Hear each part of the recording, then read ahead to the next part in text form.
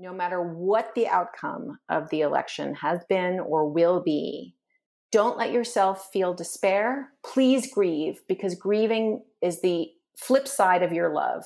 Grieve away if you have to, but don't feel despair, because this is about proving every day that there are people on this planet who live in love and not in greed, who live for the future and not for today, and who are your allies. We're all in this community together, and you're not alone.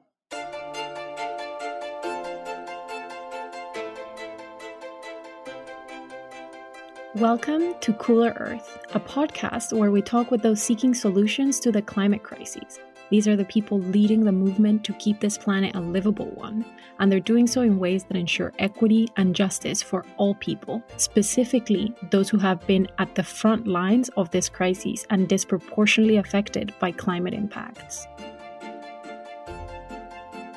How has the coronavirus pandemic and the renewed mass calls for racial justice around the world impacted and changed the way we do climate work?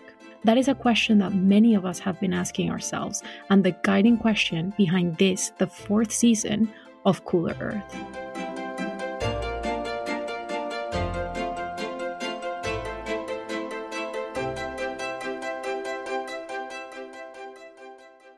We often say that working for a livable future on this planet is going to require all hands on deck, and that everyone has skills to contribute to the massive transition and changes that must lie ahead.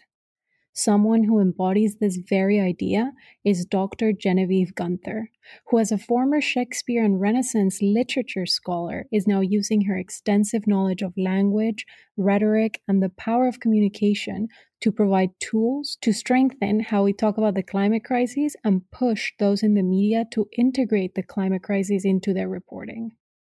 In 2018, she founded End Climate Silence, an organization dedicated to push the media to connect news stories about extreme weather and climate impacts directly to the climate crisis and its causes.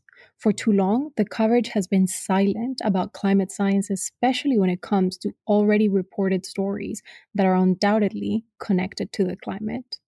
Dr. Gunther is also an affiliate faculty member at the Tishman Environment and Design Center at the New School in New York. In this episode, we talk with Genevieve about what drove her to become active in the climate space, using literature to inform stronger climate communications, and why we need to hold the media accountable when it comes to this crisis, the greatest challenge of our time. Hello. Hello. It's Genevieve. Is this Maria? Yes, this is she. Hi, how are you? I'm doing well. How are you? I'm fine. Thank you so much for accommodating this crazy day that I seem to be having. Oh my God, of course. Is everything okay? Yeah, I actually was able to get a haircut outside. And it was like my one opportunity to do it. And I literally had not cut my hair since January.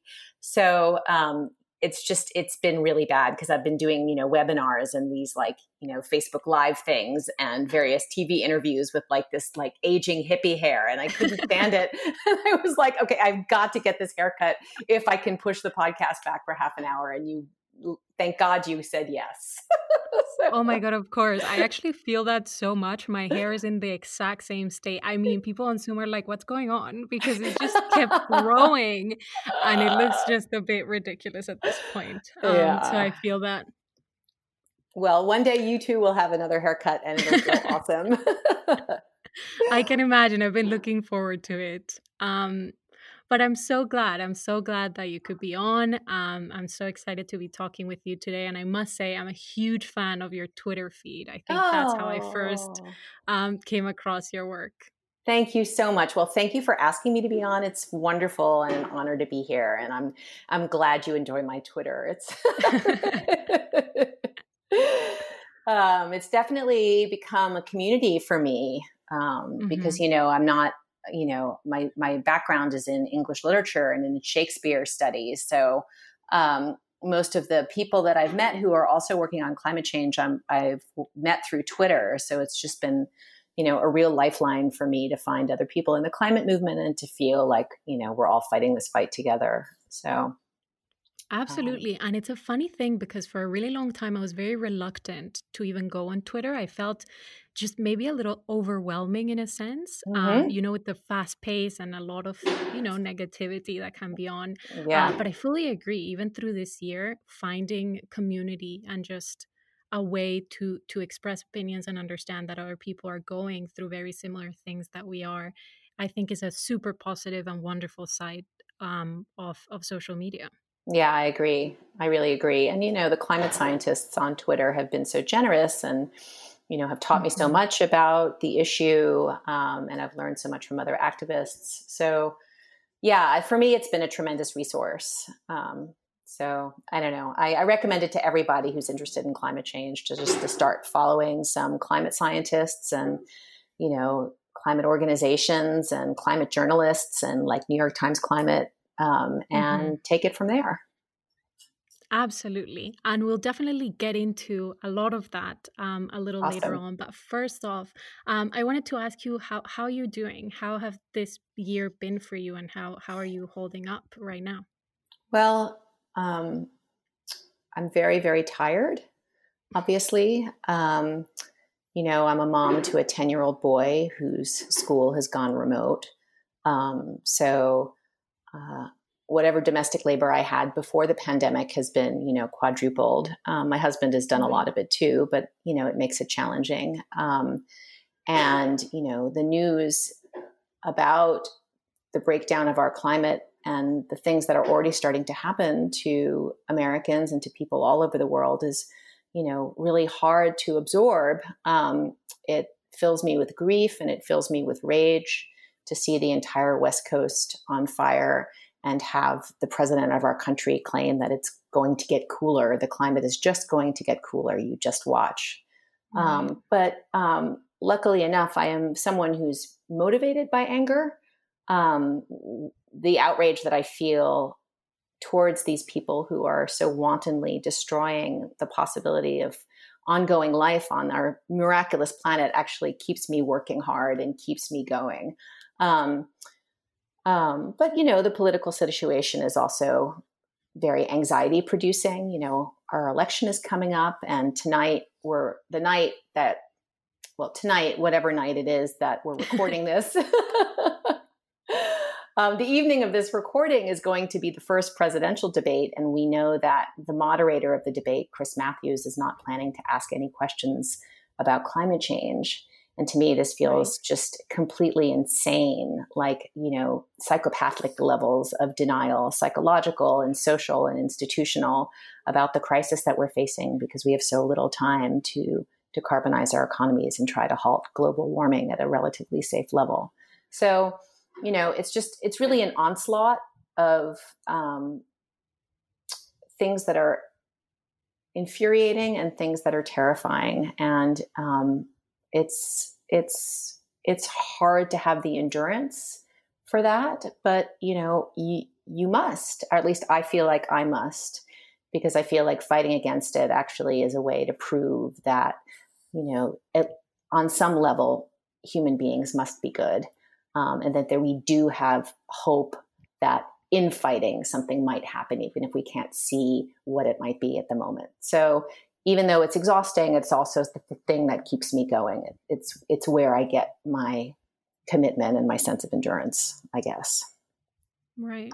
Absolutely. And I think what you're saying is just this overwhelming sense of dissonance that a lot of us who work in Mm-hmm. this space or who are just very concerned about the state of the climate and the livability of the future, is this idea that we see it and we read it and we're quite literally seeing the world on fire, and then we turn on the news and we're talking about things that are not that, Mm-hmm. or we're preparing for a presidential debate and campaign and this is happening, right? Moderators not agreeing to include the biggest crisis affronting us ever.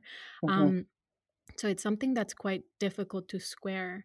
I wonder how do you think? So you mentioned a little that this is what's giving you strength and you're powered by anger, but how do you think your approach to work has changed this year and with everything that's been going on? Well, I don't really think my approach has changed. Mm-hmm. I've always, worked at home. The writing that I do at home in my home office, and that stayed the same. And much of my activism has been in the digital space, reaching out to journalists, editors, anchors, and producers through social media, but also through email. And talking to them on the phone. I mean, I think I've had maybe a grand total of 4 or 5 in-person meetings with people who work in media who were trying to move to cover climate change with the urgency it deserves.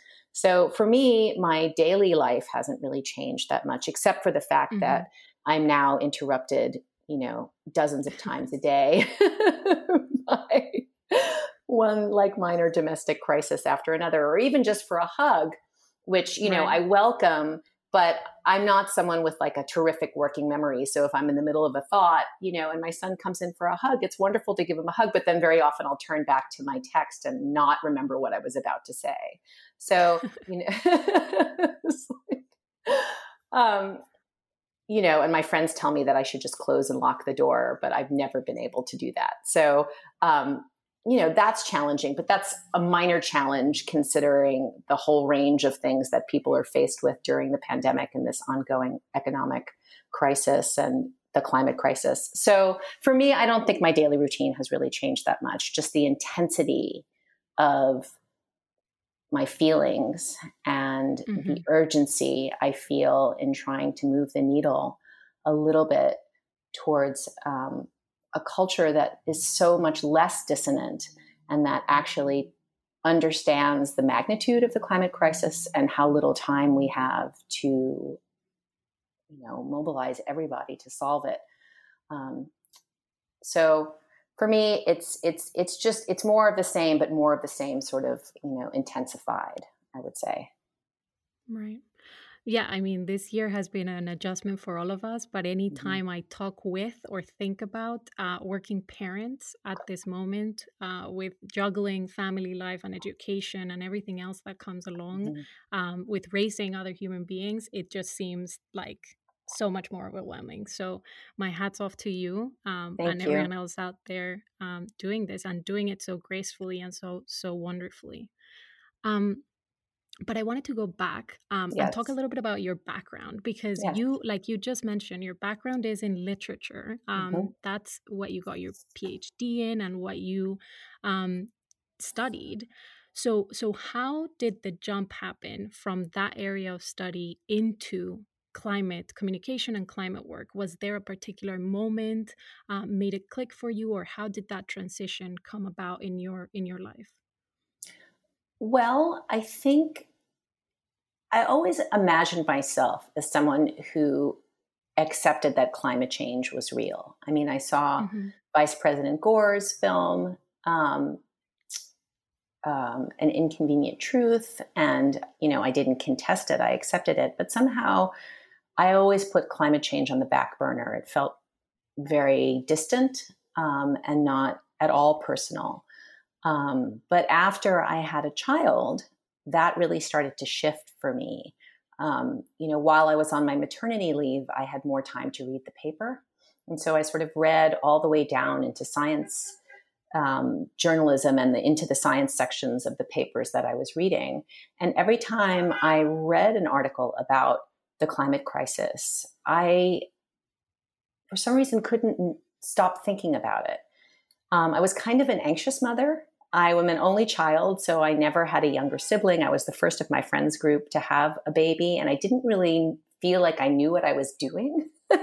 And I wanted very much to protect this like incredibly innocent little being who I had brought onto this planet, and do the best for him that I could. And somehow seeing these articles about this planetary emergency that was sort of unfolding in real time, really struck me, especially because, this date 2100, very often the science has said, Mm-hmm. if we do not bring our emissions down to net zero by a certain date, then we will achieve this much warming by 2100. It was sort of this outside, or it's this benchmark that science tends to use to kind of discuss projected effects of global warming.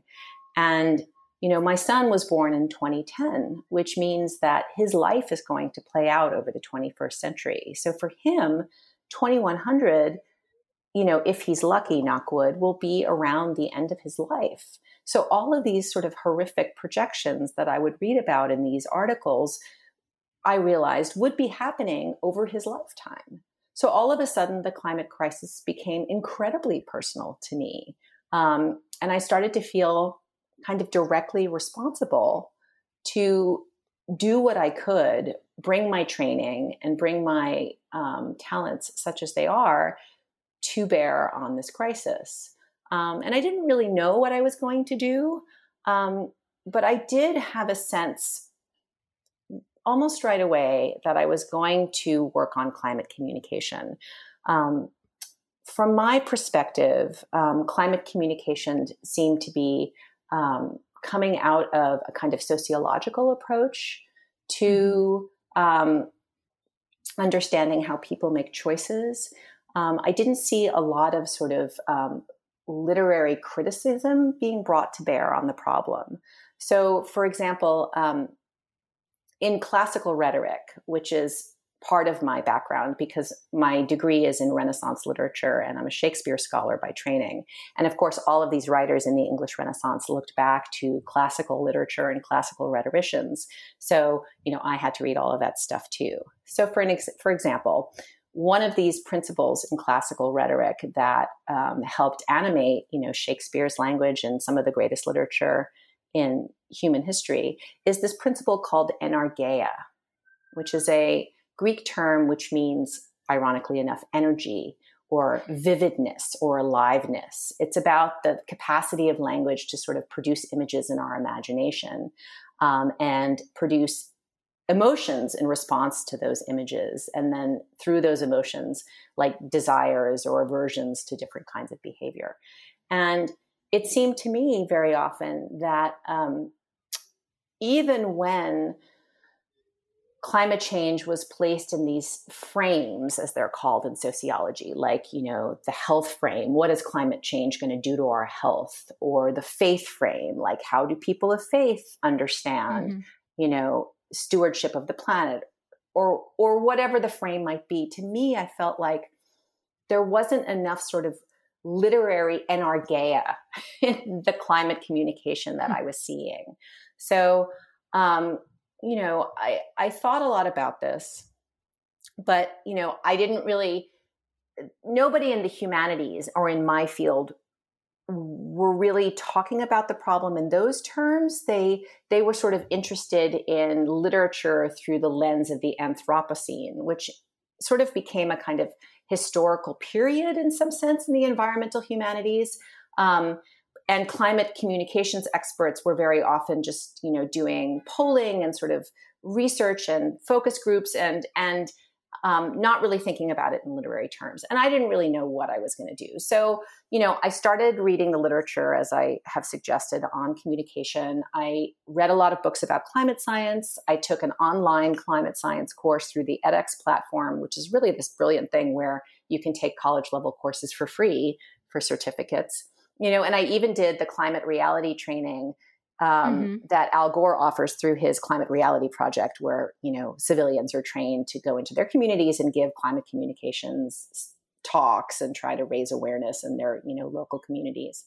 But I didn't really see my way forward until 2017. So quite a long time after I started thinking about the issue.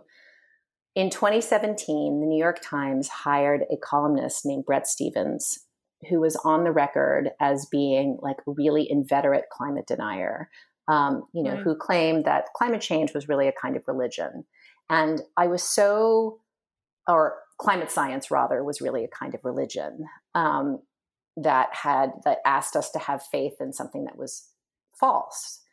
And I was so horrified that the New York Times, which was the institution that I sort of assumed was the mouthpiece for the reality-based community, or at least the paper of record. I was so appalled that they thought that climate denial was sort of like still legitimate political commentary in 2017 that I started a petition to try to get them to rescind their offer to Stevens, because so much of the political project, I think, of getting climate policy passed is to take sort of social license away from climate deniers and to take social license away from the fossil fuel companies and to help everyone understand that these people are actually espousing ideas and doing things that are going to lead to the death of millions, if not billions.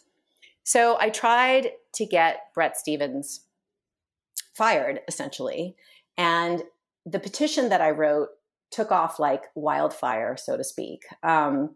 It was just before the March for Science in DC and then the Climate March the week after. And I went down and sort of single-handedly handed out Xerox flyers about the petition to college sustainability groups and asked them to share it in their networks. And then the campaigner from change.org, which was the platform I used, reached out to me and said, well, this is really going somewhere, but you need to be on Twitter to promote it.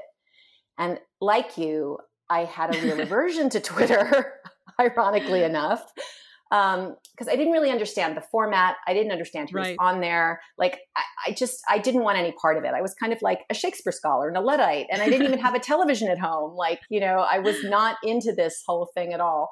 But she insisted.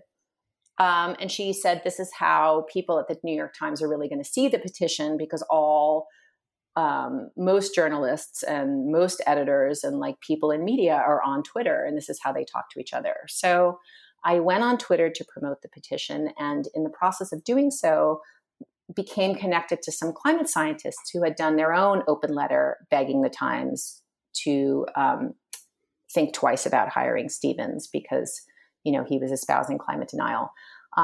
So, we didn't exactly get Bret Stephens fired. But, we did shake up some of the editorial staff at the opinion page.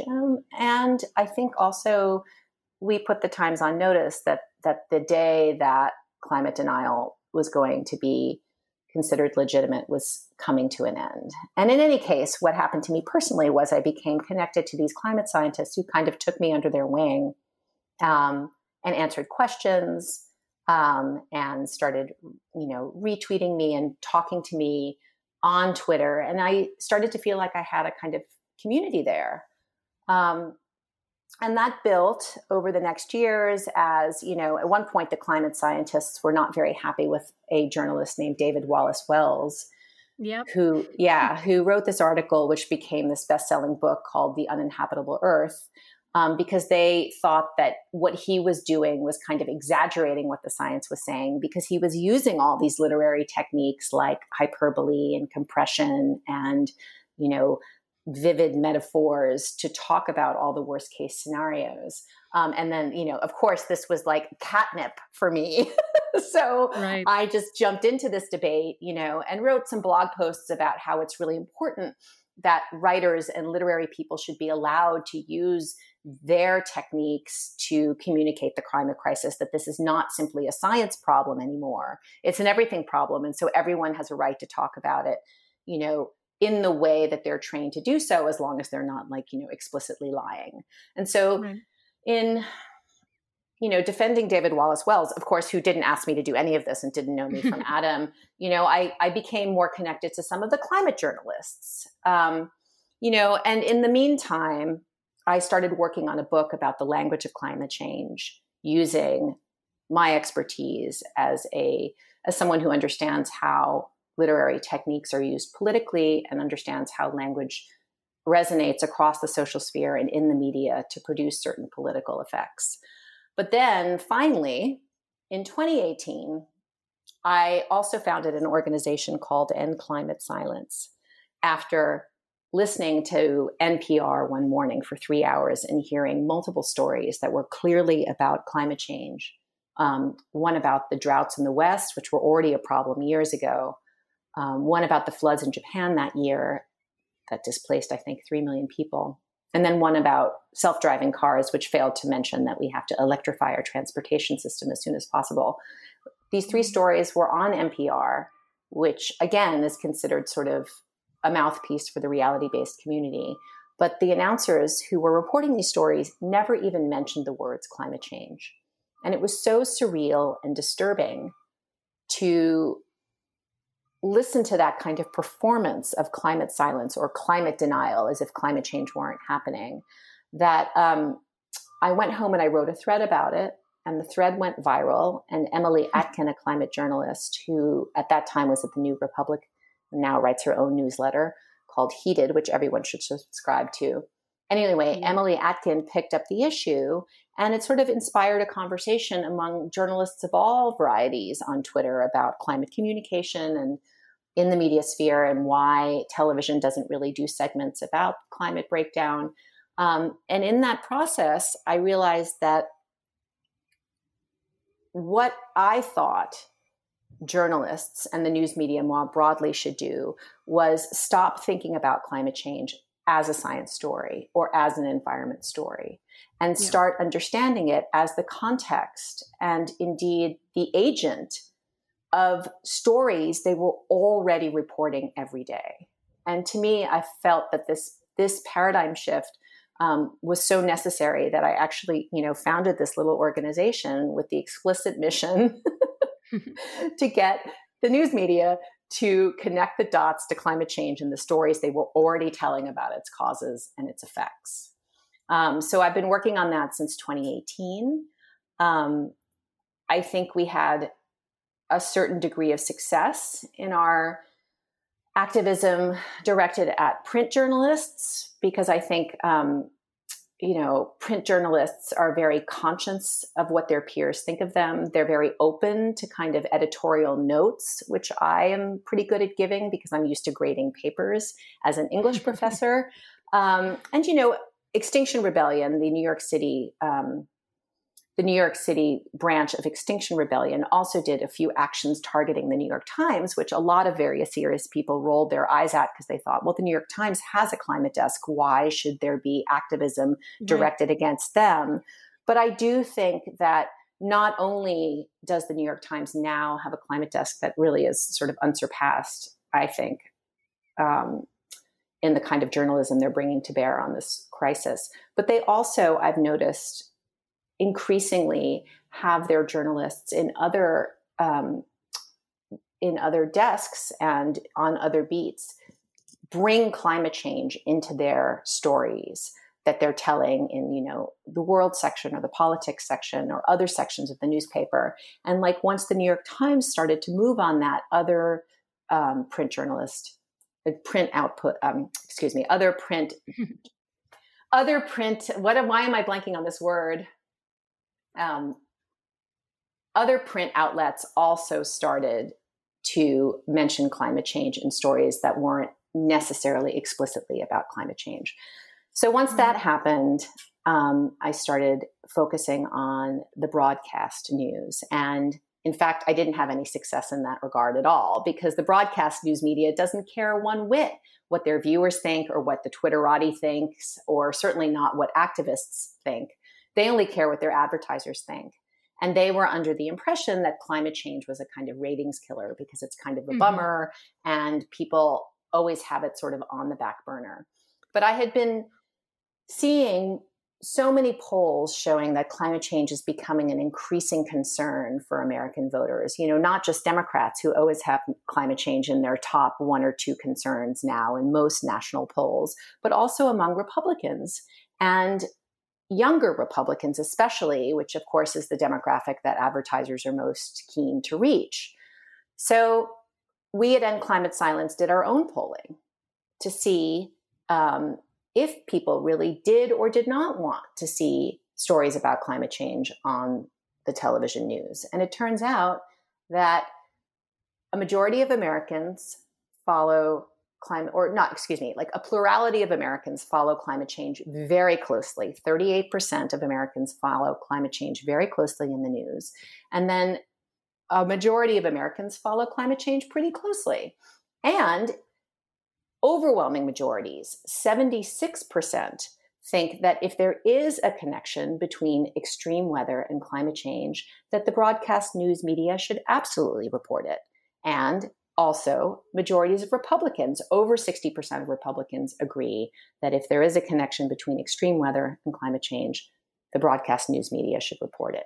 And finally, majorities of Americans 58% say they would be more likely to watch a news program that covered climate change more frequently.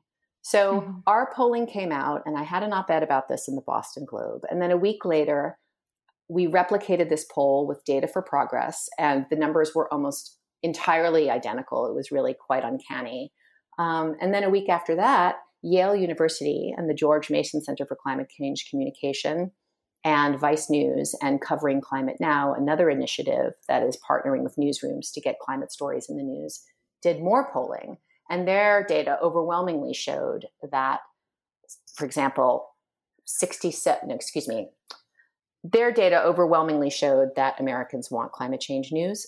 For example, 76% of Americans want to know what the presidential candidates are going to do in response to global warming, and they want to hear about those plans in the news. So It seems like this idea that people aren't interested in climate change news is out of date, and in fact, not delivering the kind of content to viewers that viewers want, and thereby indirectly not serving their advertisers in the way that their advertisers want to be served. So now our approach with the television stations is to kind of offer a carrot, or to show that there is desire, and to try to convince them that they should be selling a better product, and no longer to try to morally shame them into doing the right thing, because they are absolutely shameless. Anyway, so that's the whole narrative of how I ended up here talking to you today.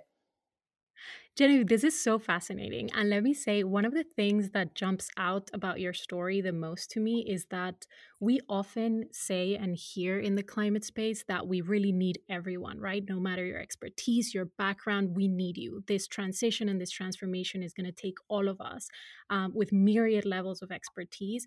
But you quite literally embody that, right? I mean it, because you're a scholar of Renaissance literature, right? Who saw this problem and quite literally sat down and said, how can my expertise and experience be used here?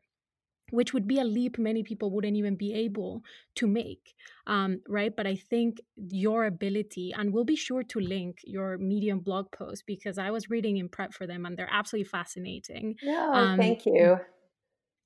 And it's really brilliant to have watched your story and how this happened, and how you're now contributing in such invaluable ways into this discourse.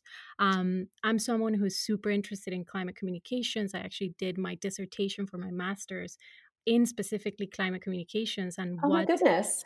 Yeah, what we've gotten wrong and the huge opportunities that we have to kind of change that. And so it's been a topic that I've been fascinated by, and I think reading your takes, maybe most specifically the heroic narrative, and how you bridge the Renaissance literature or the classical literature into what we can learn to tell climate stories now, is so brilliant and fresh.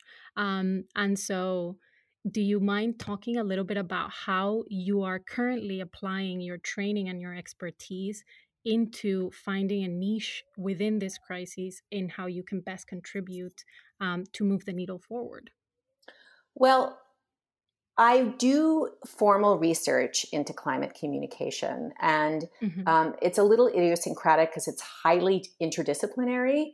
Like, I will bring in literary theory, but also clinical psychology and sociology to come up with proposals for communicators about how they can best communicate the crisis, not only to educate people, but also to inspire them to bring their own talents to the climate movement, and to make the biggest tent possible, so that we can, put a ton of political pressure on our elected officials and get them to lead this transition. Because, of course, as we know, this is a systemic issue that will take, massive public-private partnerships in order to rebuild the economy in a way that will allow us to have a future.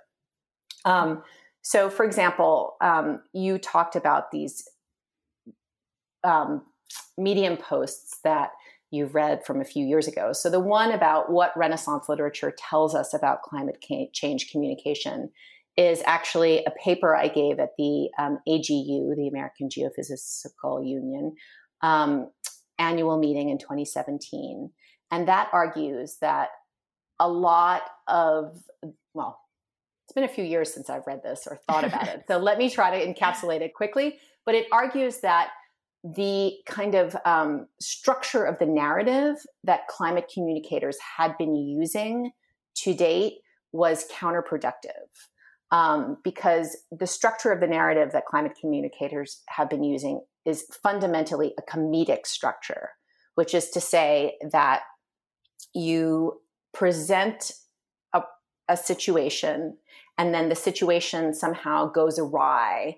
And then at the end, there's some sort of resolution to the situation. So it's the typical sort of boy meets girl, boy loses girl, boy gets girl back at the end.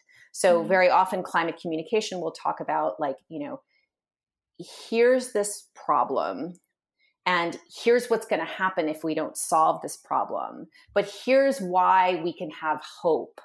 And then it'll list sort of all the technical solutions that will enable us to decarbonize if we sort of gather the political will together, right?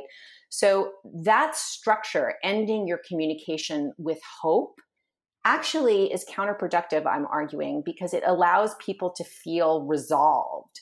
Like it allows them to kind of resolve the uncomfortable emotions that your story is generating, and it allows them to feel like things are going to turn out all right in the end, and to kind of displace the agency of saving our planet onto technology or machines instead of inspiring them to take responsibility to act civically and politically to generate the change themselves. So what I'm trying to suggest that communicators do, instead of using this comedic structure, I'm trying to suggest that they think of epic literature as their model. So what you do is you say, so like, for example, the archetypical epic for Renaissance writers was the Aeneid. So the Aeneid is the story in which Aeneas, who has been fighting in the Trojan War, at the resolution of the Trojan War, like basically like sails through the Mediterranean and ends up founding Rome. So it's about sort of like coming from the end of one civilization and going through all these trials and overcoming all these failures in order to found another civilization. And what you need in those narratives is you need a clear antagonist or a series of antagonists. And God knows we have those in the climate space, right? We have the fossil fuel industry, we have the utilities, we have the lobbyists, we have the politicians, we have the people in the media who are denying the problem. So we have these clear antagonists who need to be overcome in order for us to band together and found a new world based on economies that run on safe energy. And to participate in this kind of epic narrative, you need to find qualities in yourself that will allow you to endure the fear of reading stories about climate change, the fear of thinking about what's going to happen to you or your children, the grief that you may feel. All of these negative emotions, you need a way of coping with them. But there's this kind of like stoic, heroic, but also sort of communicarian subjectivity that these narratives construct, where you continue to do your duty because the other people you're with expect it of you, and because you feel called to do it. And this, I think, is what communicators should really try to inspire in people, not just the sort of reassurance that there is hope because solar panels are now cheaper. That just allows you to sort of like displace the solving of the problem onto the technocrats. No, this is a life or death political struggle, and every single one of us needs to find it in ourselves to take it on and contribute to solving it in whatever way we can, to the best of our ability, according to whatever talents we've been given and whatever, capacity we have because of our social structured position to contribute to the movement. So that's that argument that I made in that paper. And I think what I take away from that so much, it's something we've talked about in the show a lot, because it's a question that comes up a lot, right? Is what gives you hope? What makes you Right. hopeful? And I think in previous episodes, and last season specifically, we talked a lot about this, and it's the idea that it's not about hope itself, but it's the agency that we each have to work for that hopefulness. And it also reminds me of a piece by Dr. Anna Elizabeth Johnson, which I'm sure you've been familiar, the release of her book just recently.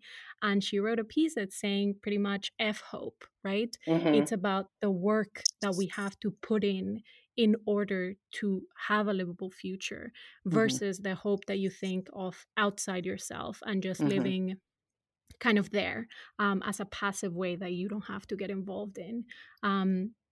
So I think it's absolutely brilliant and fascinating. And I wonder if you could tell us how you are now applying that into your work with broadcast journalism or print media. I think we've seen a huge change. You do? Well, that's good to definitely. hear. I think just a couple of weeks back, right, on the very front page of the New York Times, climate change and the Washington Post, and right with the wildfires, I think it's something that we weren't used to be seeing just a couple of years back. So I wonder where you stand now and where you see the biggest windows of opportunity to continue, hopefully, on this path to changing those narratives. Well, I think that with the release of these polls showing that American voters really do want to hear about climate change in the news, there is going to be, as long as we keep these polls in front of the faces of producers and executives at the television stations, and as long as, these polls are borne out by their own internal analytics about their own ratings, I do think we're going to continue to see a shift. I know the week after my Boston Globe op-ed came out, there were 9 segments about climate change in the primetime broadcast news shows, Network and CNN, which was absolutely unprecedented. And granted, it was, also the week that President Trump went to California and explicitly denied climate change again. And he's packing NOAA with climate deniers. And so there was a lot of stuff going on. But it is also the case that, we would not have even seen that maybe a year ago. So hopefully their own analytics from those segments bear out the polling. I know that people in Europe are very interested in replicating these polls, starting in the UK and then going through Europe. And I'm going to be partnering with them to do that. And it seems from what I have, from what I've seen on Twitter and from conversations that I've also had with fellow activists, that Greta Thunberg is getting interested in the problem of climate change in the media, because she's coming to see, which I agree with, that this is what will raise awareness enough, or this is the only thing that has the chance of raising awareness enough to generate this mass movement that will allow us to put sort of a countervailing political force on our politics that hopefully will be stronger than the force of the fossil fuel industry and sort of entrenched interests and inertia and business as usual. So she started to get interested in climate change in the media. And as soon as she's interested in something, then there's going to be a massive transformation, because she's an extremely, talented activist who's inspired the whole world. So I think the way I think of my work mostly is sort of, tapping at a wall with a little hammer and trying to make a crack in the wall to let the light in, and hopefully making a big enough crack one day that the wall crumbles, and then all of a sudden, the sun can stream across the landscape entirely. But that's kind of a clumsy metaphor, but what I mean. I like that a lot. Yeah. So for me, I don't even necessarily have goals. that I strive for. My goal is to sort of work as hard as I can on this every day and do my best, so that at the end of the day, I can feel like I did my best. And, I did everything I could to leave my son a habitable planet, and all children really. So I try not to think about the outcomes too hard, because that's just a way to sort of make yourself depressed and exhausted. I just try to focus on what I can control my own behavior, and just work as hard as I can. And I think that's the best that we can all do and hope for, right? Exactly. And it's kind of funny, because we do see progress in some ways, and then you turn around and there's another wildfire, or there's another hurricane, or there's another Right. climate denier on, the White Right. House. Right. So it's kind of this tug and pull of moving forward, and understanding that in the aggregate, I think we are moving in the right direction, while at the same time reckoning with the fact that we just do not have the time or the bandwidth to spare. That's right. So that's something that a lot of activists I speak to, and scientists, and even journalists have to grapple with and recognize. But you alluded a little to this, right? But I wanted to talk a little more about what are we hoping for, because communication is not a means in itself, but it's a Right. means to an end. That's So right. in the ideal world in which we get this right, and we understand that every story is somewhat a climate story, that everyone cares about this issue, some people just haven't realized that yet. What, in your view, is that end goal of a mass amount of people, or a critical mass, who understand it, but beyond that, what is beyond understanding towards engagement and ultimately transformation? I think that the first step would be to have the news media covering this crisis with the urgency it deserves. So explaining that, bringing climate change into every story where it appears, actually explicitly connecting the dots between what they're reporting and the climate breakdown that we're already beginning to see. But then also the media repeatedly explaining that we have, less than 2 decades to bring our global emissions down to net zero. And even then, we would have to sort of suck billions of tons of carbon out of the atmosphere to even have a chance of halting warming at 1.5 degrees Celsius. So just communicating the information over and over and over and over, so people understand what we're facing, and explaining that what we're seeing in California is not an anomaly. It's not something that's going to happen and then not happen again. Right. 2020 is the coolest year on aggregate that we're going to ever see again in any of our lifetimes. So explaining what our children are facing in a really kind of local and personal way, explaining the science behind that I think is, not adequate, because of course people don't process information outside of their tribal commitments, outside of their psychological complexes.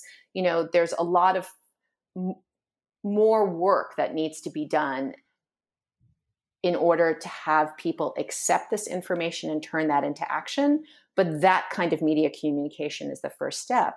But then in addition, you take social license away from climate denial, so that it's as shameful to be a climate denier as it is to be a Nazi. And I know that is, the fact that might sound hyperbolic still means that we're not where we need to be, because in fact it should be as shameful to be a climate denier as it is to be a Nazi.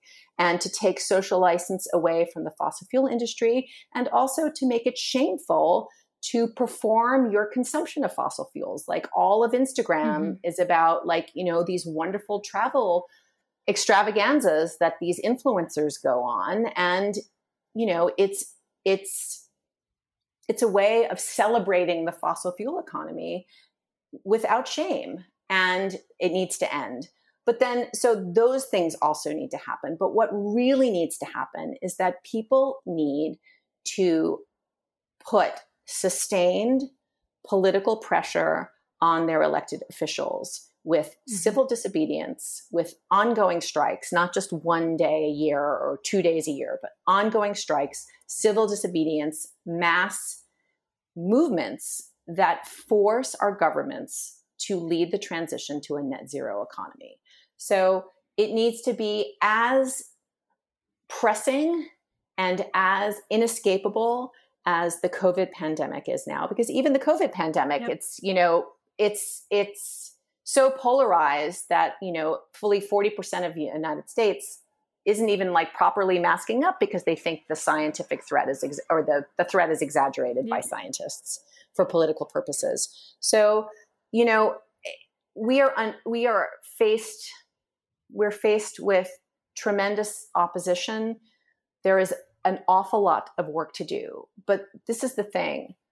We don't know how social tipping points really work, right? Mm-hmm. So if you look at a lily pond, for example, and that lily pond has sort of one lily on it, okay? And within 30 days, that pond is going to be entirely covered by lily pads, right? And every day, the number of lily pads is going to double. Mm-hmm. On day 29, the pond is only going to feel half full, right? It's only at the very last moment that the pond is full. And right until the last moment, you're only going to see that you're halfway there. So what we have to just do is get up every day and move the needle in whatever way that we've taken it on to do it for ourselves and in our communities and in our institutions and in our politics. But we just have to do that work over and over and over and trust, have faith that living according to those values and working out of our love for our children, this planet, whatever it is that makes us feel like grateful to be alive, working from that place every day, the tipping point is going to come. And it's not going to come if we don't do that. So you just have to keep trying, keep working, keep recruiting people as much as you can, and just keep talking about climate change with your friends, your acquaintances, your coworkers in every scenario, because the thing that enables denial to flourish is climate silence. And this is why we need to end climate silence above all. That was absolutely brilliant. And I think you're right? Like everything you're saying is just like resonating so much because we only have that, right? We only have where we are, how we are, and with our skill set, and then the choice to make what are we going to do with that in order to contribute to the change we know needs to happen. That's exactly right. I'd love for us to give us a piece of advice, or is there something you wish people could start doing right now immediately to change the ways they talk about the climate crisis? For me personally, it's become a huge pet peeve when anyone talks about quote unquote saving the earth or saving the planet, right? Because it's like, no, that's never what it was about. It was quite literally about preserving the ability to keep life on earth, our life. Right, exactly. It's about saving us. Exactly. Is there something that you think we can practically change almost immediately for anyone listening who wants to be a better communicator in service of this transformation? I mean, I have so many pieces of advice I could give you here all day. I mean, I'm writing a book right now. I'm working on a book about the language of climate change, right? About how the way we're thinking and talking about it is kind of misrepresenting the problem, giving us an accurate picture of it in our imaginations, and sort of, killing our desire for the solutions. So one thing that let me just give you this advice to all of your listeners and everyone in the media sphere. Stop saying, I believe in climate change. Stop asking people if they believe in climate change. Because to use the verb believe is to implicitly represent climate change as a fiction, right? Right. You believe in or a fiction or a theological tenet. So you believe in God or you believe in the Easter Bunny. You don't know God or know the Easter Bunny, right? You know Right. that 2 + 2 = 4. You don't believe in 2 + 2 = 4. So this locution, Donald Trump doesn't believe in climate change, or sir, do you believe in climate change? This locution actually cedes ground to the climate deniers who say that climate change is fictional, who call themselves skeptics, right? Because it's perfectly legitimate to be skeptical about belief. It's not legitimate to be Absolutely. skeptical about something that's an established truth. So don't say believe in, say, do you understand climate change? Do you accept the reality of climate change? Some other verb that represents climate change as an established reality that you have to either understand, accept, or do you have a plan to combat climate change? Anything except believe. That is one of my biggest pet peeves. So don't say that. I fully share on that. Yeah. And it's funny how even well-intentioned, well-meaning people trying to communicate don't understand these like kind of potholes that we fall into that compound these issues of denial of science and That's truth. exactly right. That's exactly right. I feel like it's not just sort of climate. The problem does not only lie with the climate deniers explicitly manipulating Right. language. The problem also lies with the fact that the language that advocates use often reinforces the message of the climate deniers inadvertently. And then, there are certain little words like we, for example. I have an article in Slate about this, and it's, might turn out to be the preface of my book. But people say, we are causing climate change. And on the face of it, that seems like a true statement because, of course, this round of climate change is caused by human activity. So human beings are causing climate change. But that we is an ideological fiction which hides the fact that billions of people on this planet have absolutely no hand in causing climate change, and that there are millions of people on this planet who are trying to stop climate change by doing everything they can to end the fossil fuel era. So instead of thinking that, we are doing this or we are causing climate change, we have to think of climate change as something that we are being prevented from undoing. So the way that our language represents climate change to us, the way it paints it in our imaginations, is so often inaccurate, and it so often misrepresents the problem, makes it seem distant, misidentifies who the responsible parties are. And so I think also we need a kind of reset of our entire lexicon so that we can move forward being really clear about what the problem is, who the antagonists are, and how much better things will be for all of us once we solve this problem. Absolutely. And I'm so grateful to have people like yourself doing the critical work to help us undo these issues and these biases that have been built up for so many decades of talking about this issue and politicizing this issue, that we need to rethink. And the beauty also is when I talk about some of these things or some of these potholes like we were talking about, and there's like a light bulb that goes off in people and they're like, oh, that makes so much sense, but I had never thought about it in that way. And that's what's kind of beautiful to me, is that those people are going to walk away and forward with a new understanding of how we also could be preventing this problem from compounding or getting even worse by the simple language that we use. That's right. That's absolutely right.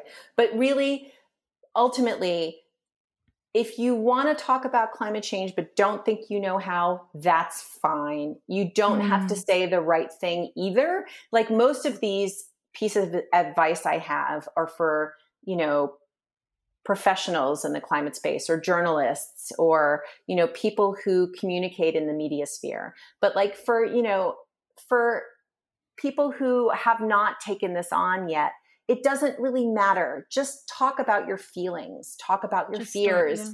Just break the silence and bring it up. And it's awkward and it's challenging, but that's heroic to be the person in your social circle who's sort of bringing up the thing that nobody wants to talk about. That in itself is a form of heroism because it takes courage.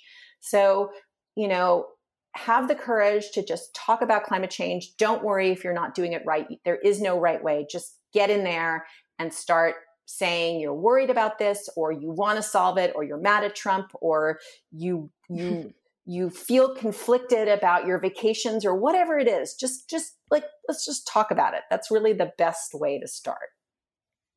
You're absolutely right. Dr. Gunther, I could literally speak to you for hours on end. I find your work and your brain so fascinating. Oh. And I'm so grateful for your time today. I know it's coming to an end, but in finishing, I must say this episode is scheduled to air on the week of the election. So 2 days after, I know, 2 days after this year's election. So maybe in closing, is there any thoughts for our future selves listening back to this on November 6th? I deeply fear that on November 6th, we are still going to be in the midst of the election, that we're not going to have a resolution yet.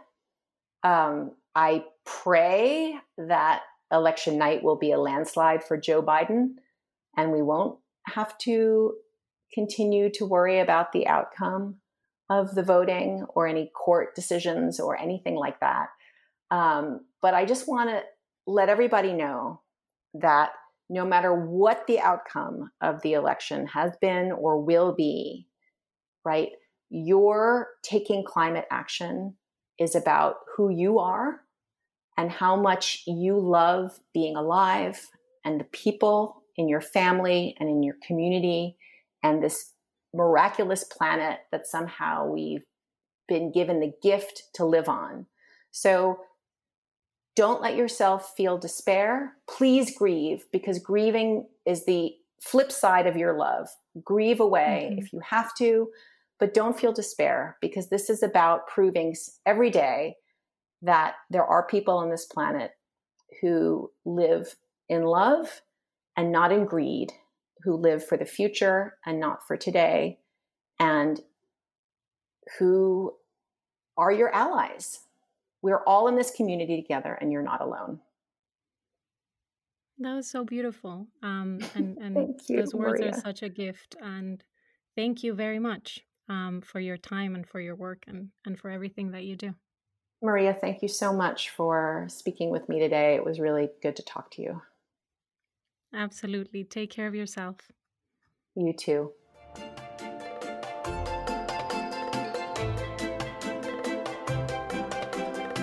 Cooler Earth is made by Amanda Griffiths, Christian Morris, and me, Maria Virginia Olano, and it's a project of Climate Exchange. To learn more about the work we do, go to climateexchange.org. That is CLIMATE-XCHANGE.org.